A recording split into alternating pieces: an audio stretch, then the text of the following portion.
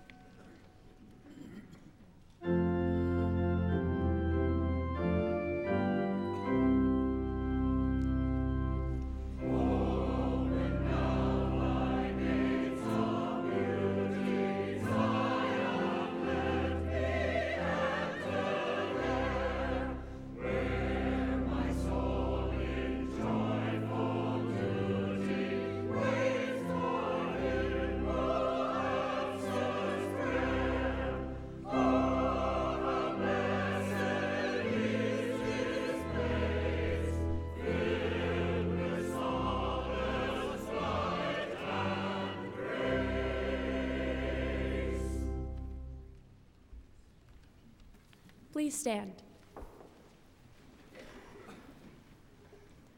Come one and all to worship, to meet God here. Let all who are suffering find hope in this place. Come, all who are weary and oppressed. God offers relief and enlists our mutual helpfulness. Come together to sing songs of praise to God. Give thanks for God's wondrous deeds. Come, let us worship God.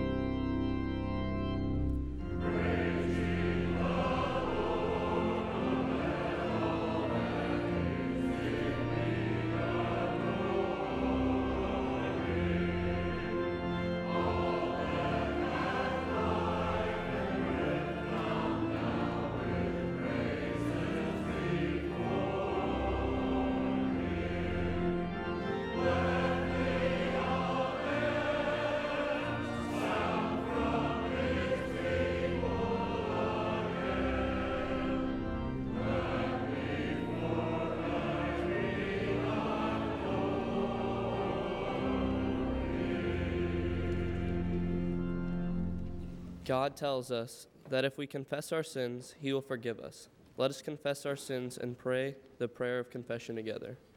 Merciful God, you know us better than we know ourselves, but we have not believed this. You care about us even when we do not love ourselves. But it has been hard for us to understand that this is true. We see so dimly and hear your word so faintly that we doubt your truth. We dare not trust the prophets or risk the cost of discipleship. We are afraid to believe, hope, and endure when there is suffering all around us. O God, grant us courage to change, to follow Jesus in spite of ridicule and rejection, yet keep us insisting on our own way, which may not be your way. In Jesus' name, amen. The mercy of the Lord is from everlasting to everlasting. I declare to you, in the name of Jesus Christ, you are forgiven. Friends, believe the good news of the gospel. In Jesus Christ, you are forgiven.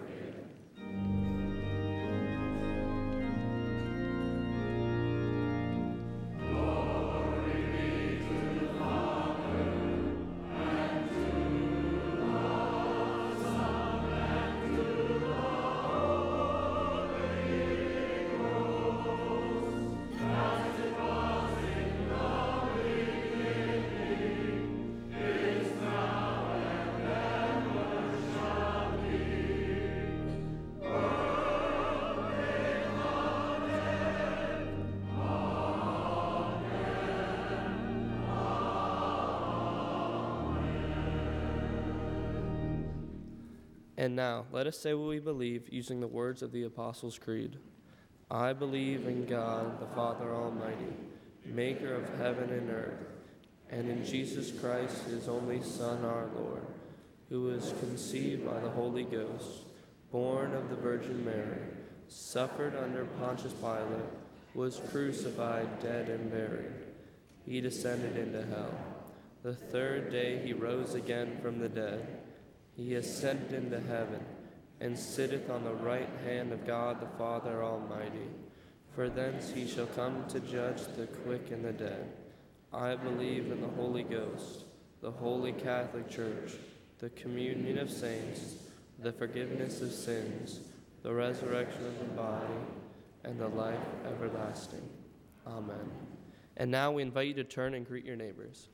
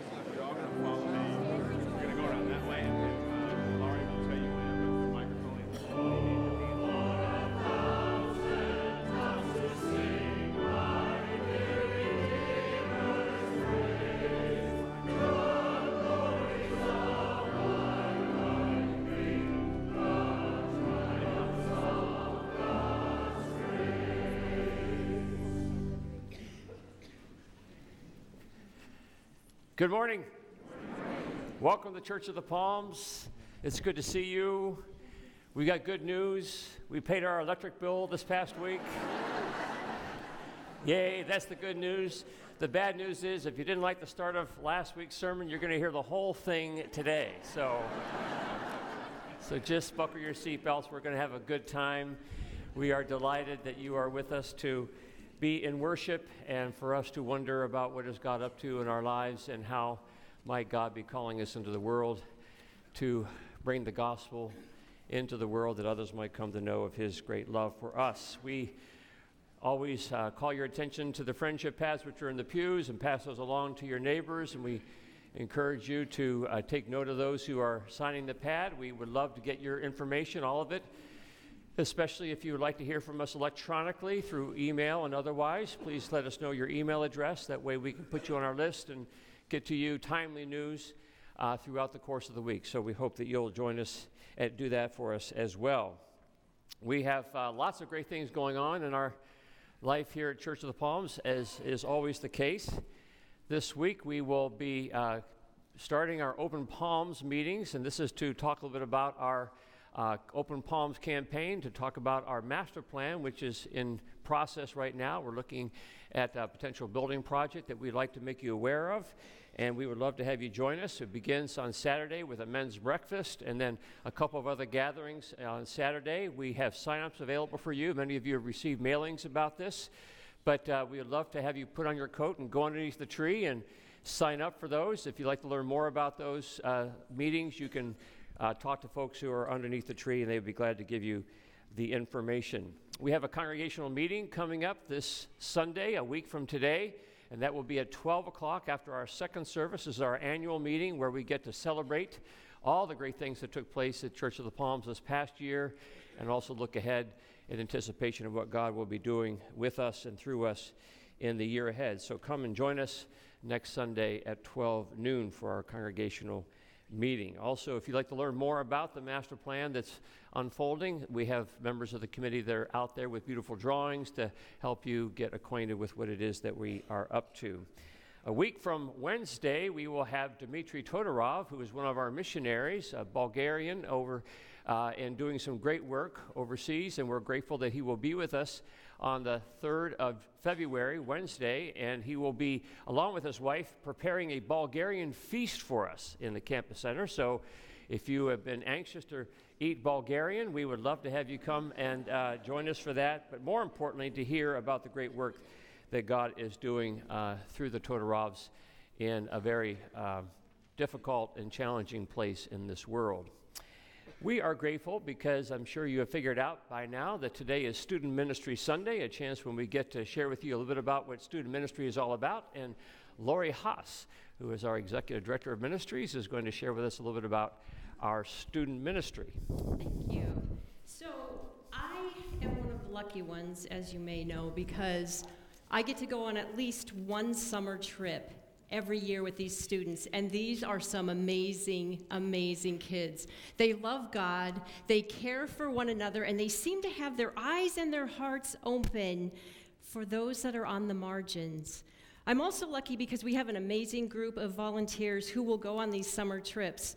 And I want you to hear their names so that you can thank them and that you can ask them what it was like, because maybe it might be something you would want to do sometime. So Kevin, would you read those names for us? Yes, we have Ray Backage, Lori Creasy Carroll, Cindy Lanou Foster, Brian Haas, Jordan Goodwin, Linda Lehman, Bill Mallett, Andrea and Cliff McHenry, Tammy Pinozzo, John Sego, and Brooks Vanderzee. Thank you. So you may know that, actually our students are going, yeah, thank you, that's so great. You may know that our students have 4 opportunities to go on summer trips. 3 are mission trips, and 1 is the youth conference to Montreat. These trips could not happen without your support, and we are so grateful for that. What you might not know is that our students have the requirement of serving 15 hours in this church to be able to go on a trip. Last summer, most of our students served over 30 hours to the church. They did things like working in the nursery and helping in kids' chapel, kids' worship. They served dinners, they've thrown mulch, they've cleaned toys, they've worked on technology, they acolyte, they greet, they do all sorts of things. They go on retreats of younger kids and help lead those experiences. So we think that this is really important because these kids all get to connect with one another. But even more important is that we are teaching them how to be the church. Because we worship every Sunday, don't we? Then they go to small groups, and if they're lucky, they get to go to Wednesday night youth group, and then they use the gifts that God has given them to give back right here in this place and then out in the world. They are such a great example for us about equipping disciples for the service of Christ. So today, we are here to serve you, and we're here to thank you. Because of your generous support, these kids have an opportunity to experience God in new and exciting ways. You may have gotten your letter in the mail. We think a lot of you have because we've gotten the pledge cards back. But if you are not on our mailing list, you will see in the pews in front of you these We Are cards. If there's not one in front of you, the kids will be at the doors as you leave in case you need them. It has all the information about the program. Basically, we are hoping to have 300 sponsors who are able to give $100. But that's only one part of the partnership. We, of course, want your prayers. We need your prayers. But more than that, we need your presence. Kids today, more than any other time, need godly men and women connecting with them. Not perfect men and women by any stretch, just people like you and me who are trying to follow Christ, but we need to be real and authentic and be willing to connect with these guys. And you might go, what do I possibly do with a middle schooler or a high schooler? I'm here to help you.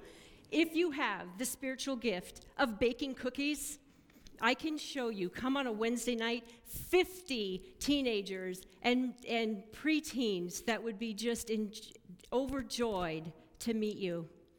Maybe you want to go on a mission trip. Maybe you've never been on a mission trip. you will, I promise, meet God in new and exciting ways. Maybe you're good with woodworking. How about teaching our middle school boys how to build something really cool? Keep an eye on your power tools, just saying. Whatever it is, know that you have something to offer this next generation. And here's the best part. Our connections are only limited by our own imagination.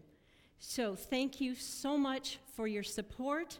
Thank you for your prayers. Thank you for wondering and considering how you might be able to partner with these kids that we get to call ours.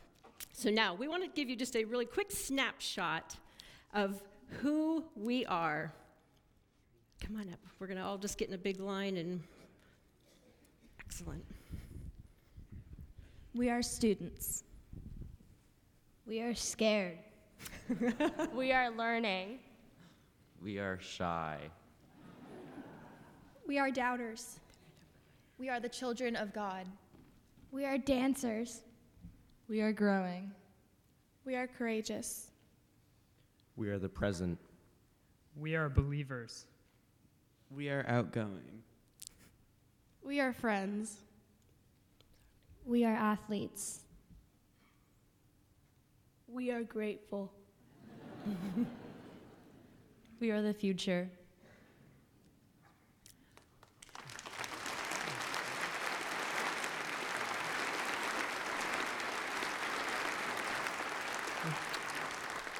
And our closing one, we are the church. Thank you.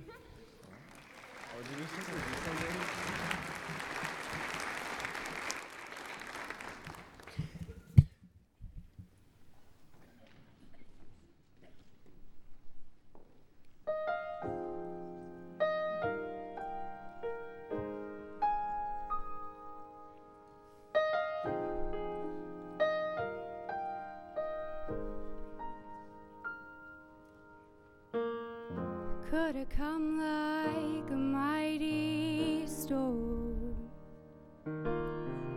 with all the strength of a hurricane. You could have come like a forest fire, with the power of heaven in your flame. But you came like a winter snow, quiet and soft and slow, falling from the sky in the night to the earth below.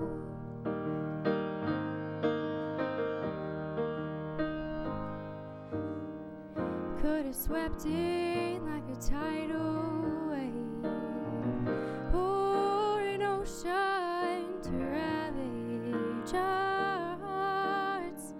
You could have come through like a roaring flood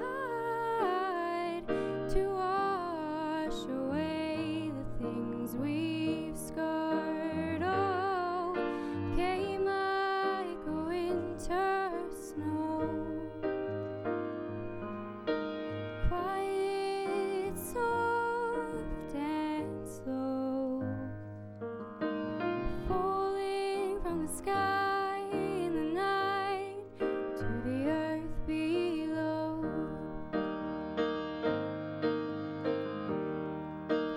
You know your voice wasn't in a bush burning. No, your voice wasn't in a rushing wind.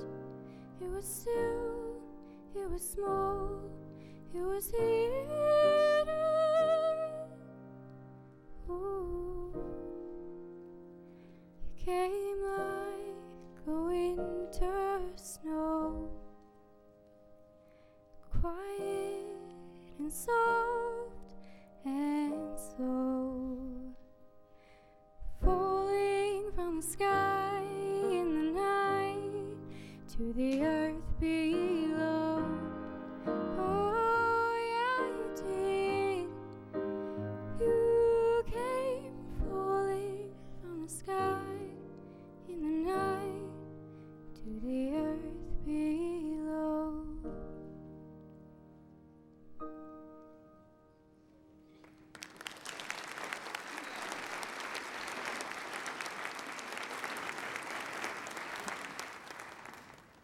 Let us pray. Heavenly Father, you promise that when we pray, you will not only listen to us, but also answer our prayers. Hear our prayers today as we pray for your people near and far. Lord, today we pray for the person who you have already chosen to be the new student ministry director. Please guide the search team while giving them wisdom and discernment. During this search, Lord, we ask that you allow our interim director, Tony, to lead all of us students closer to you in this season of waiting. Father, we lift up the leaders of this congregation. Please help them to hear your voice in all the decisions they make and give them courage and compassion to lead well. As we look to the future and make plans for a new building, we ask for your Spirit to be among us. Stir up in each one of us, Lord, generosity and creativity to reach others in new ways, bringing them closer to you. Gracious God, you have given us so much. We know that with great abundance comes great responsibility. We ask that you help us use our time, talents, and treasures to help those who are hungry, homeless, sick, addicted, lonely, afraid, and emotionally unstable. God, we know it breaks your heart when people are bullied and persecuted. We ask that you give us tolerance and acceptance to those who are different than us, but still loved equally by you. Lord, we pray that you give us courage to stand up for the injustice in our schools, our community, and our world. As we try to be more like you, we pray the prayer that Jesus taught us, saying, Our Father, who art in heaven, hallowed be thy name. Thy kingdom come, thy will be done, on earth as it is in heaven. Give us this day our daily bread, and forgive us our debts, as we forgive our debtors. And lead us not into temptation, but deliver us from evil. For thine is the kingdom, and the power, and the glory forever. Amen. We now have an opportunity to give our tithes and offerings back to God. The ushers will now come forward to receive our gifts.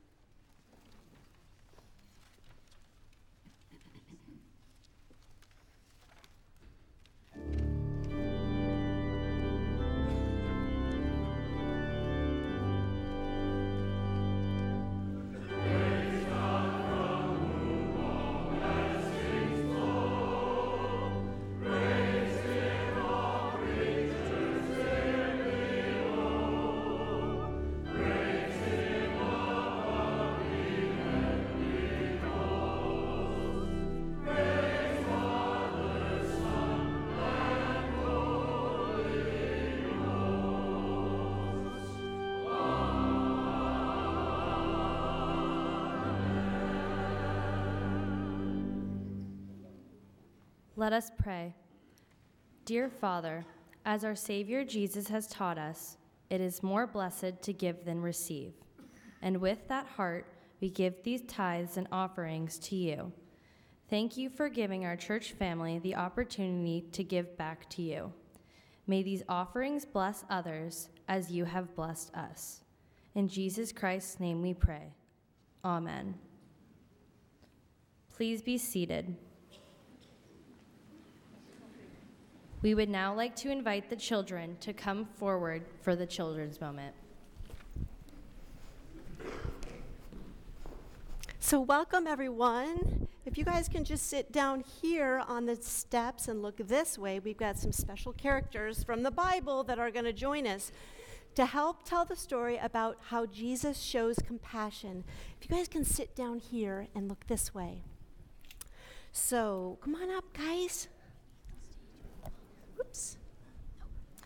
Okay, so we're back in the Bible days, and where it's about when Jesus was teaching. You guys, can you come up this way? Because I've got my Bible characters are going to come up on the stage here. So scoot down this way a little bit, on the steps. Right here on the steps, so you can see. Come down this way. So back in the days when Jesus was teaching, he got in a boat and he went across the Sea of Galilee. And when he got out of the boat, there was a whole bunch of people. See, a lot of people came because they knew that Jesus had these special healing powers. And so Jesus came into the crowd. And now there were two very different people in the crowd that knew about Jesus' healing powers, and they were there. One of them was a synagogue ruler. He was a really important guy, and he came along, and he was so sad because his 12-year-old daughter was dying. Jairus was his name, and he came to Jesus and fell to his knees. Master, my little daughter is dying. Please come touch her, then she will be healed.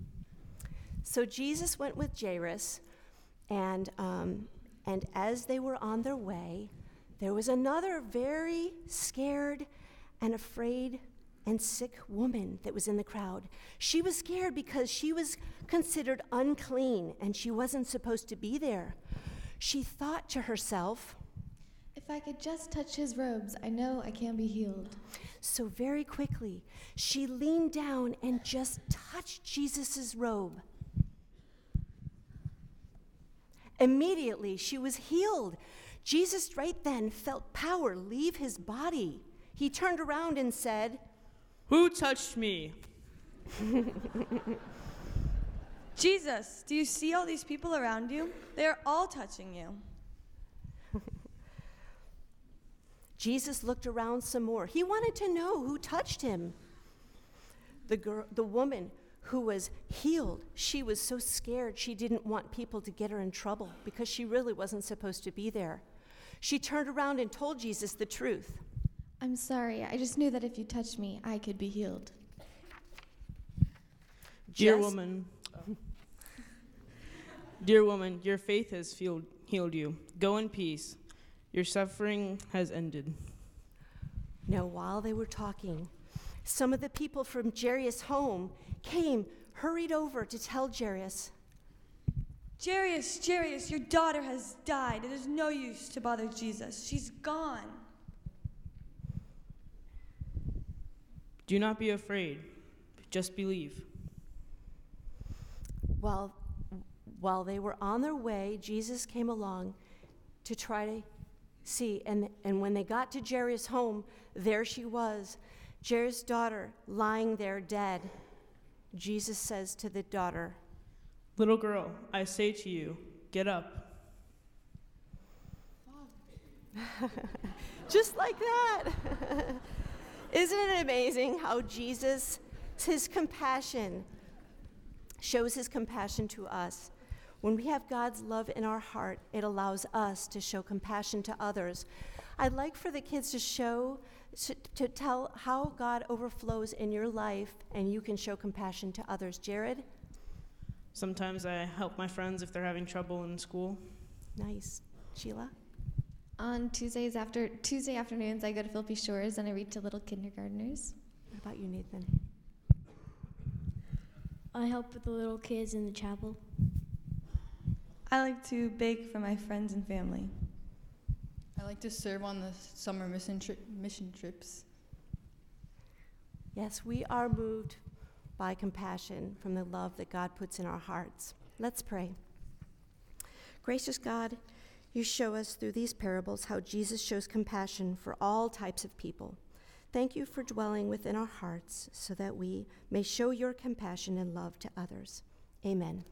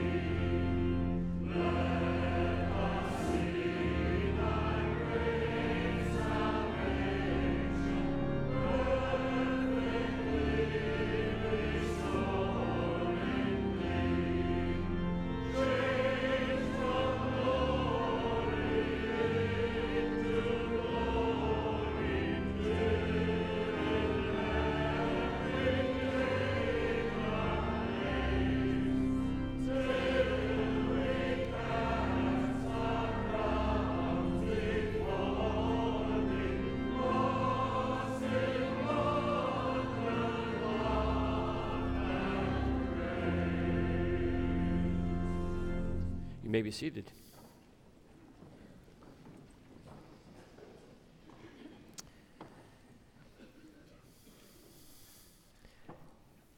I was thinking during our service this morning about the fact that in our next service we're going to have a baptism over there.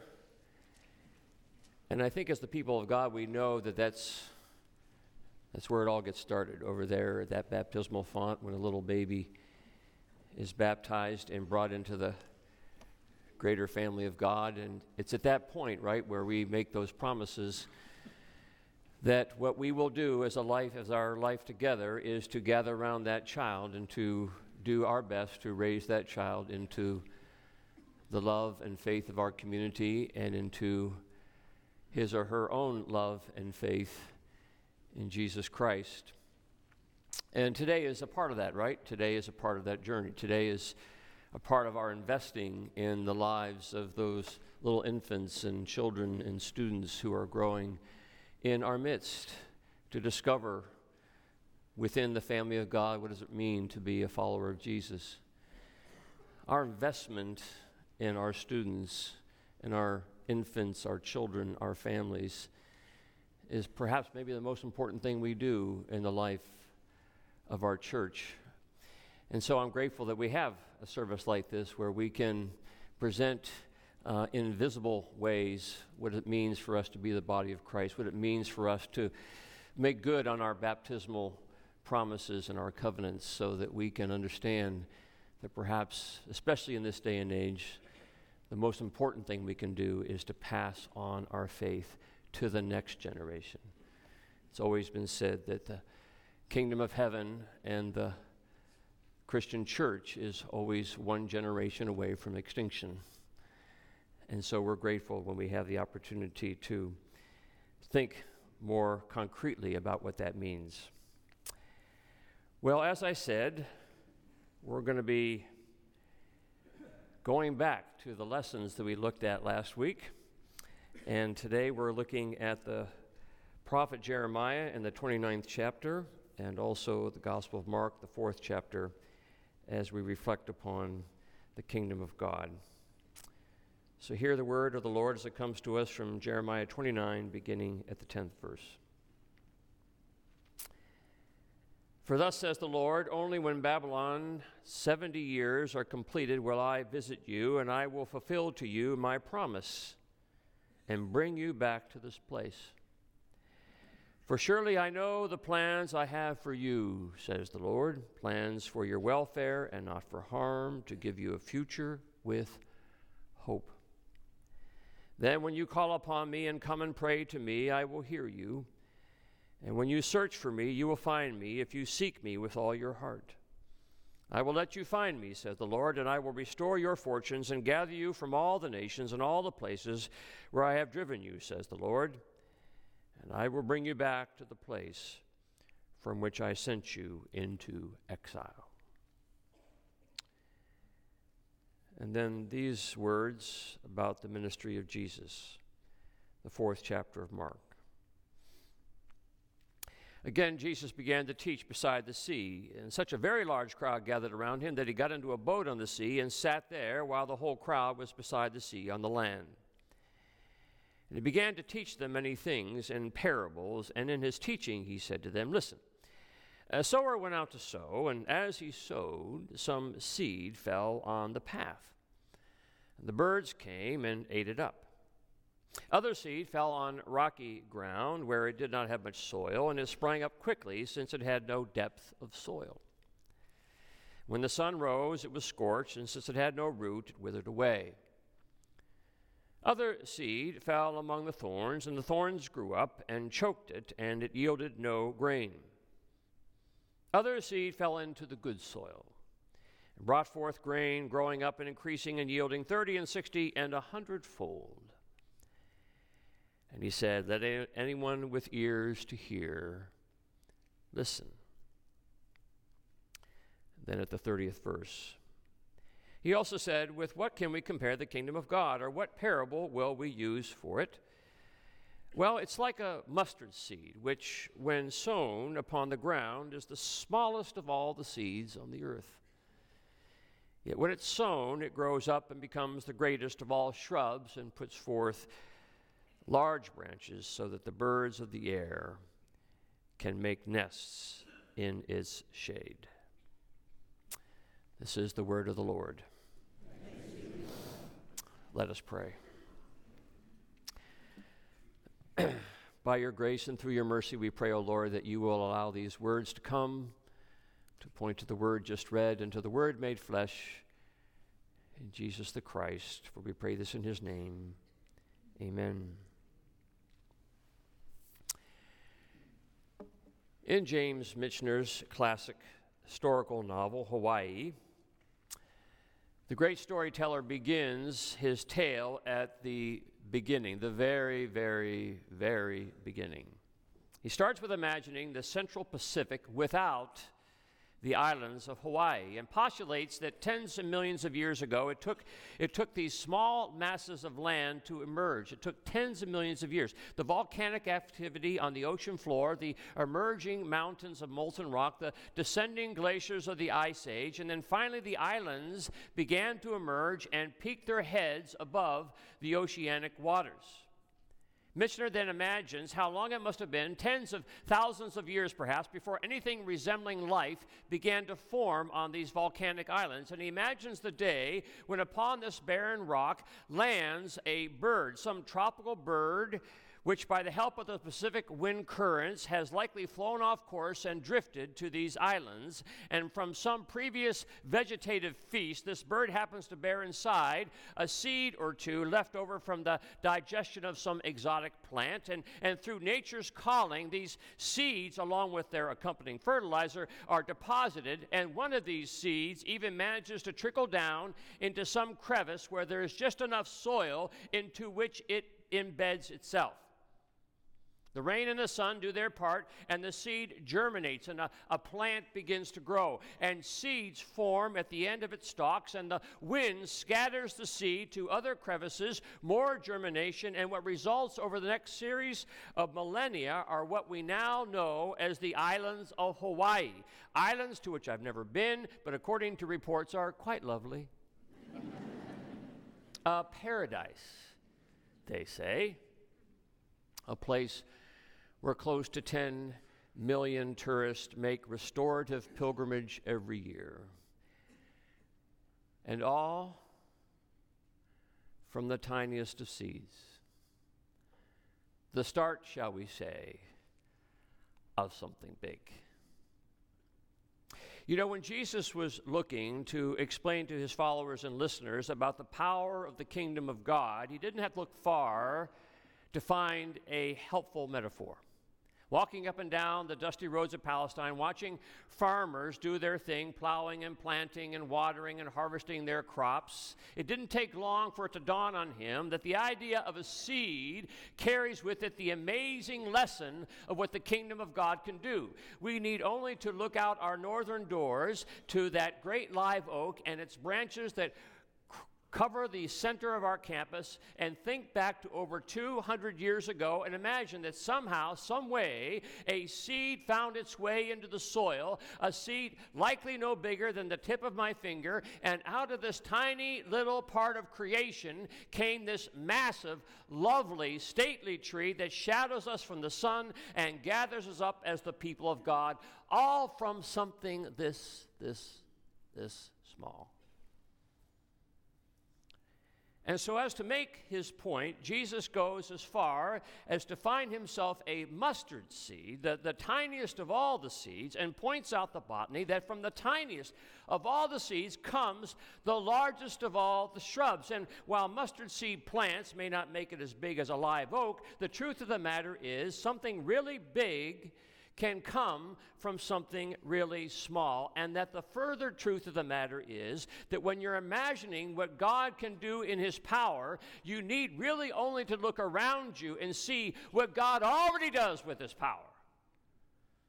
The universe is full of God's power, and that power is found not as much in the biggest of all things, but in the smallest of all things.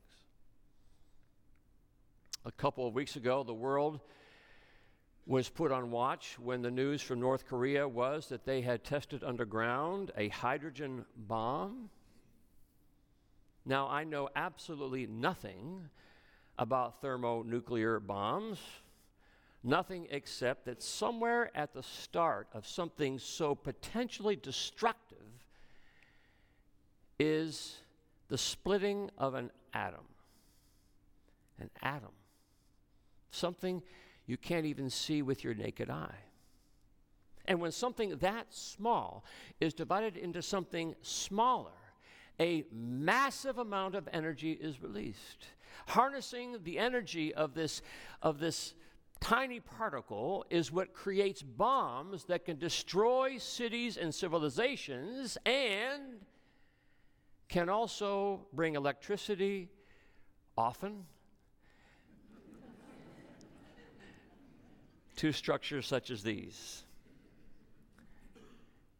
So Jesus says something really big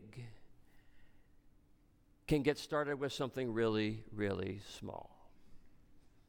And because he's talking about the kingdom of God, he's talking right about the love and grace and hope that God has for our lives. That as real as the force may be that comes from the seed and from the atom, so real is the force that comes from the same Creator who generates love and grace and hope. It only takes something small for God to do something very big in our lives, to give us a little bit of love, to give us a little bit of grace, to give us a little bit of hope.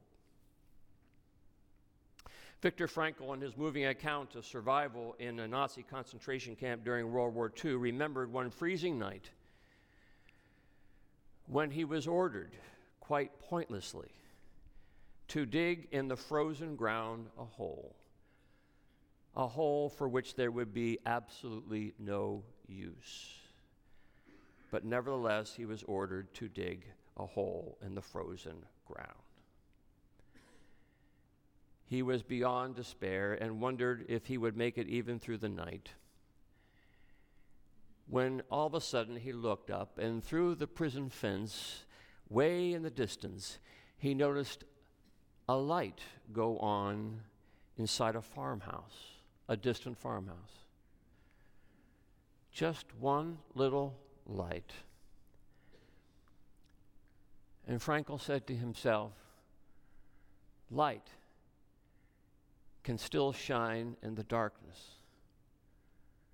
And spurred by this little bit of hope, Frankl began thinking while he was digging of his wife who had been taken from him to another camp. And he thought so deeply of her that he could feel her presence, and as he felt her presence, suddenly a bird, a little bird, flew silently down and perched right in front of him, and sat there and stared at him for the longest time. A little bit of light, a little bit of life, and it inspired him just enough to hold on, and he did, and he survived. And he ended up writing one of the great masterpieces of the 20th century, Man's Search for Meaning. You see, it only takes something small for God to do something quite big in our lives. If only to give us just a little bit of love, a little bit of grace, a little bit of hope, a little bit of light, a little bit of life. So the word of God comes through Jeremiah to the people of Israel who are in exile in Babylon, these people who have been waiting so very long to be given their home back, these people who have been told by their captors over and over again, give it up. The word of the Lord comes from Jeremiah, and the word is, for surely God says, I know the plans I have for you, plans for your welfare and not for harm, to give you a future with hope.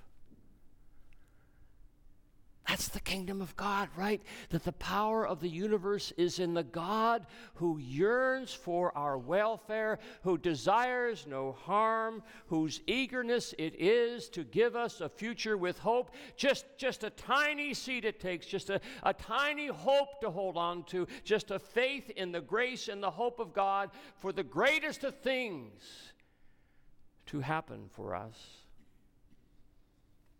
It all starts with the tiniest of seeds. But of course, every seed, right, needs its soil. And so Jesus is good to tell us not only of the power of the seed, but of the nature of the soil. That every seed needs its soil, every seed needs its soul.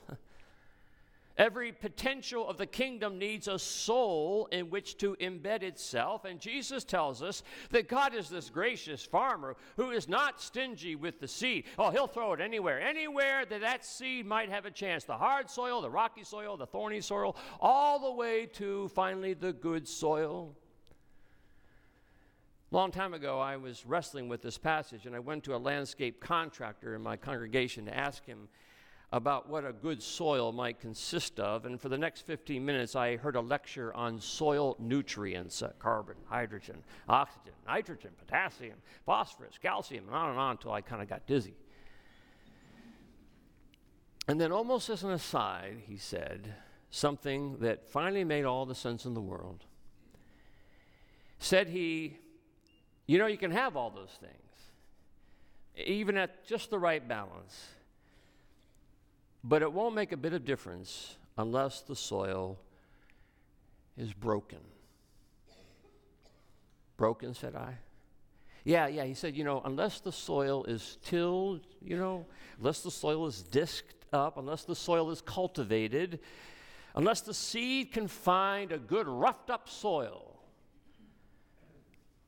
it's likely never going to grow. Well, of course, I said. Of course, because how would the kingdom of God make its way into our souls except through those broken places, those cracked up places in our lives, those wounds that go deep, those gaps between who we are and what we want to become? If there is any chance that the kingdom of God has in us, it is in those places that have been broken up. Those places maybe where we have been roughed up a bit, that soil that has been disked deep inside of us. You know what I'm talking about. Maybe you've been broken a bit yourself. Maybe you have been broken a bit by grief.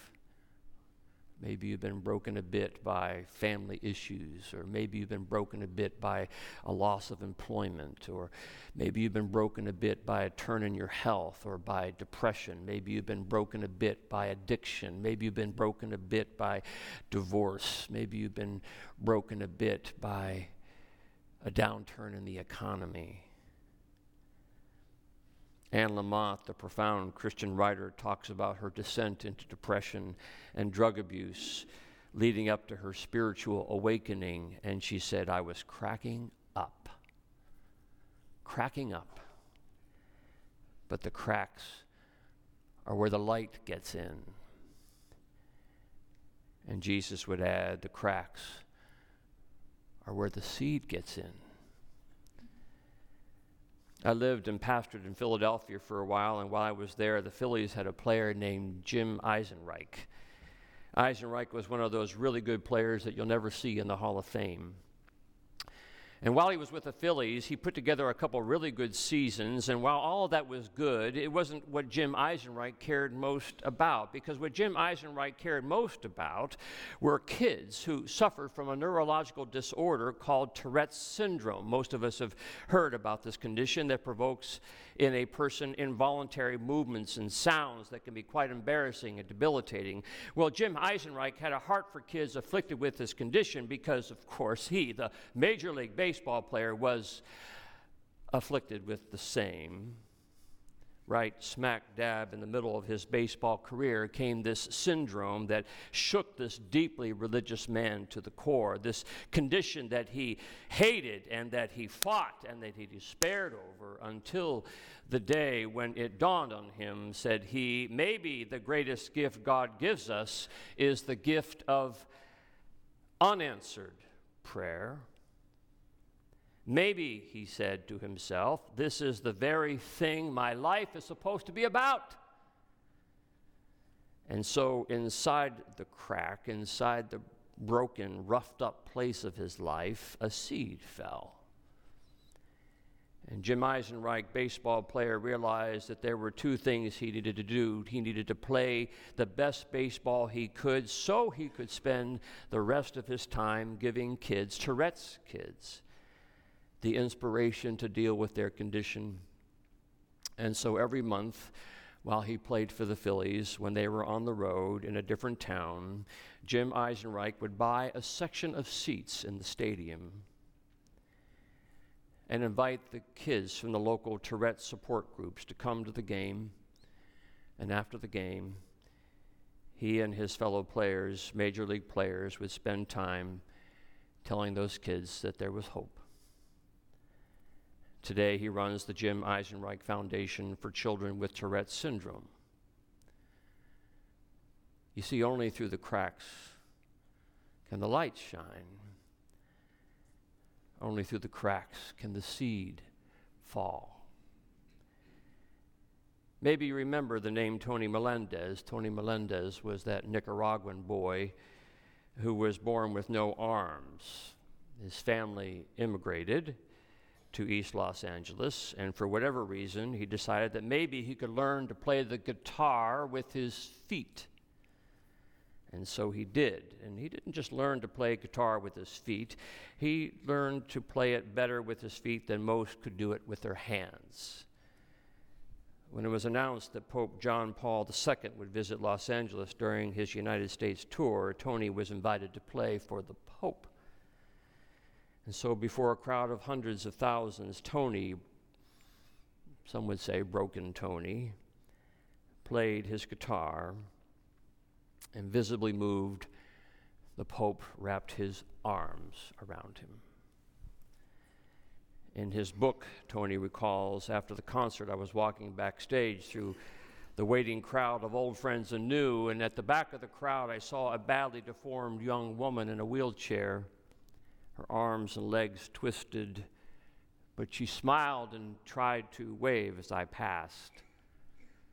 I kept walking toward the exit. And then for some reason I stopped and turned around and walked back in her direction. And when she saw me standing now beside her, her eyes filled with tears, she reached out her hand toward me and struggled to speak. "Tony," she said, "because of you, we all have hope." And some of the seed fell on the good soil, the broken soil, the disked, deep soil. And it yielded 30, 60, 100-fold. Lord knows where your cracks come from. But one thing is for sure, you have them. You can't really live in this world without getting roughed up a bit. Some of the cracks are big, some are small. But isn't that the good news? That from the smallest seeds come the biggest trees. The kingdom of God in its tiniest form, the love of God, the grace of God, the hope of God, the light and life of God in its smallest visage is more than enough power to bring about the greatest of all life. And that all the cracks, all the broken places, all the roughed up spots of our souls is the very soil for God to start His his greatest thing.